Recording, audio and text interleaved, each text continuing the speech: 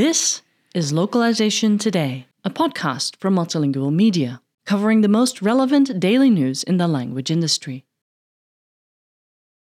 How to Leverage a Multilingual Team for Maximum Success by Sophie Jackson, a Swedish English translator and local search strategist for global brands. It's tough to calculate the exact extent to which miscommunication has cost businesses in lost revenue and productivity. Most of us can probably recount a few first-hand experiences of projects failing due to catastrophic communication, which gives a clue as to how widespread the problem is. When employees don't communicate effectively, workplace morale and productivity suffers. In some workplaces, the potential consequences are even direr. Miscommunication can compromise employee safety. Business leaders know this. Indeed, successful companies have long realized that workplace communication is not so much a secret to success as it is one of the most obvious ingredients. As the prevalence of remote work continues past the pandemic, companies are investing considerably in communication tools, consultants, and workshops.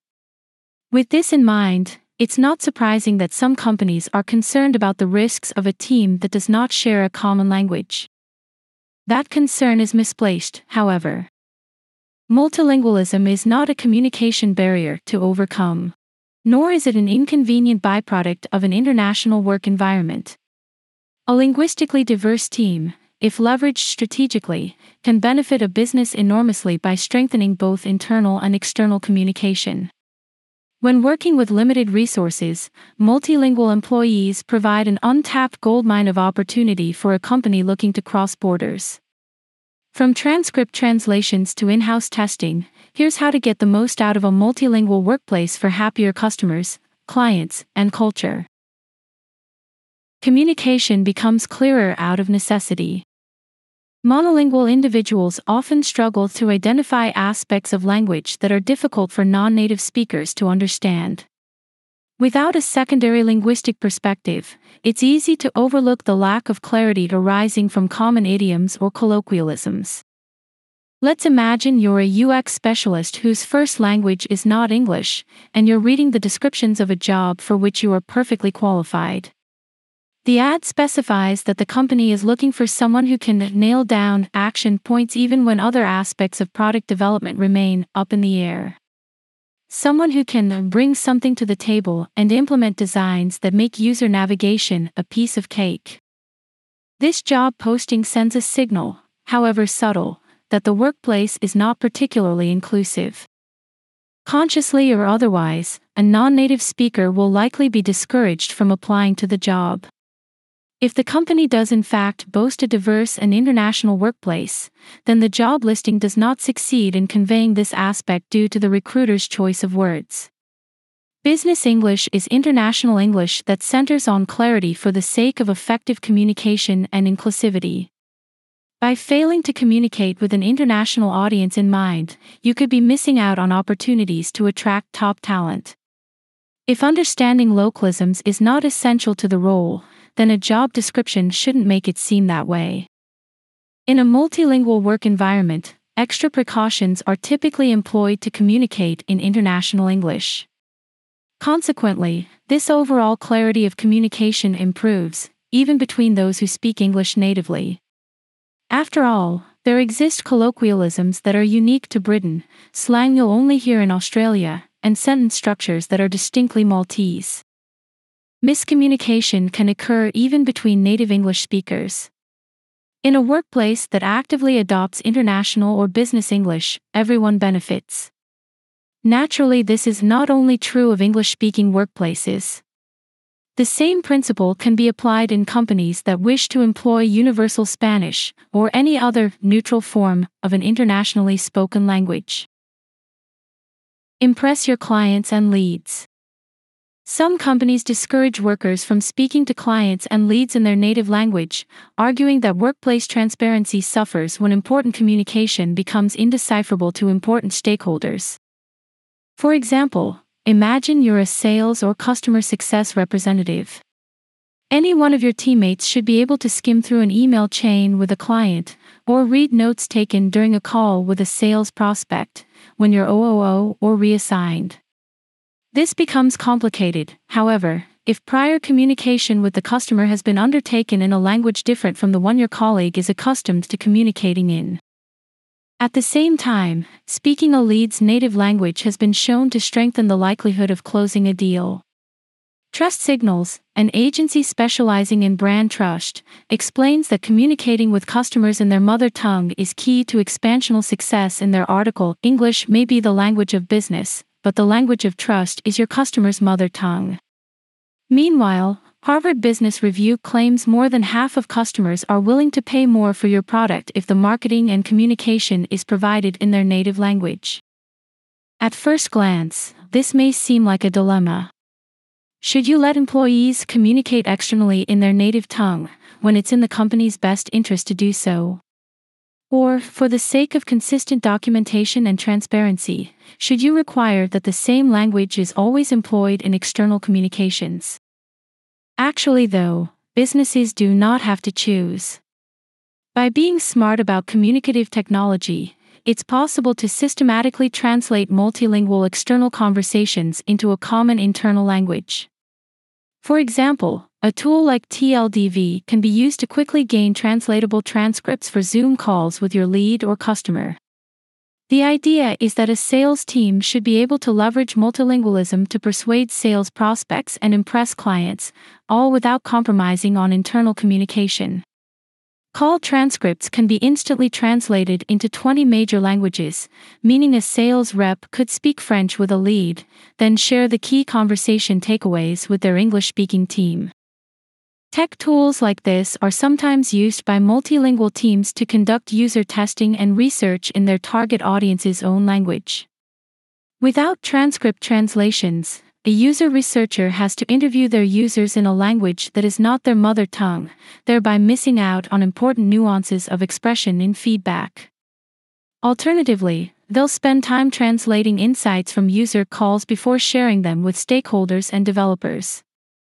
You get the best of both worlds when calls can be conducted in any language, and then automatically translated for the sake of internal sharing.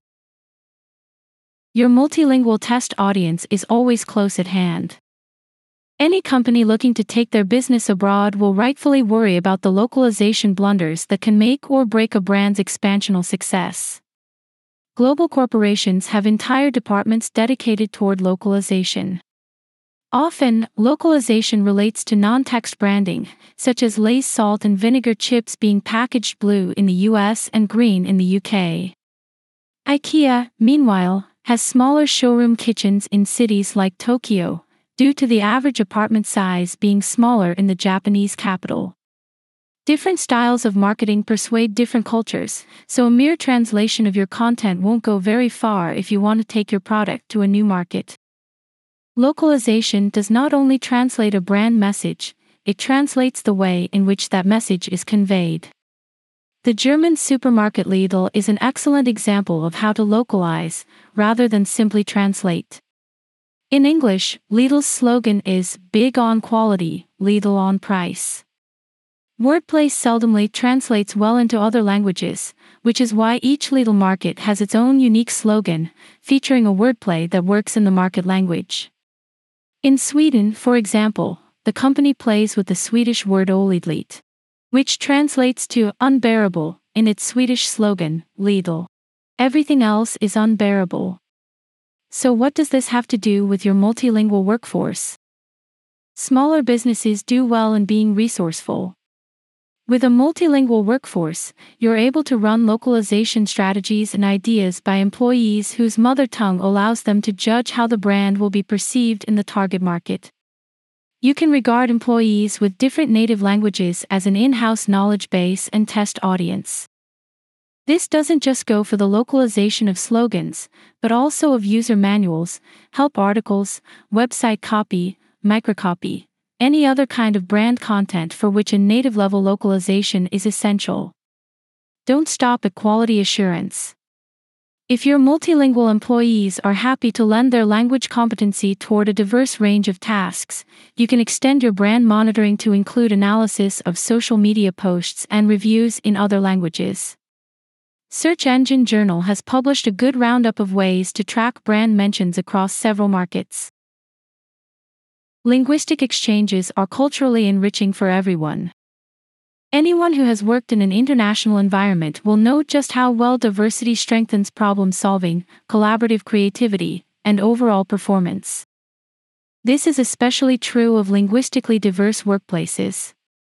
Language impacts the way we think, and the perspectives we are subsequently able to contribute. Multilingual workplaces have a positive impact on performance not just because they're typically diverse, but because the very act of hearing different languages can increase cognitive function and creativity. We all know the benefits of speaking several languages, but there exists research pointing to the advantages of simply hearing many languages on a regular basis. Being exposed to multilingualism may increase our ability to learn other languages, and at the very least identify rhythms and words common to another language. Finally, multilingualism is something on which to base team bonding activities and games. Encourage weekly Duolingo challenges or language exchange sessions on Fridays. A simple game, like posting a word to Slack each morning for everyone with a different mother tongue to translate, can prompt interesting conversations, awareness, and appreciation of other languages, and even some laughs. Continuous learning is central to a happy workplace, and by placing the spotlight on the range of languages spoken by team members, colleagues will regularly learn something new about etymology, culture, scripts, proverbs, and forms of expression. By approaching multilingualism as a business asset, companies can leverage language for better sales, clearer communication, smarter user research, successful brand expansion, and greater attraction of top talent. Take advantage of a multilingual team's potential with the tools, practices, and workplace culture that utilizes their mother tongues. Thank you for listening to Localization Today. To subscribe to Multilingual magazine, go to multilingual.com/subscribe.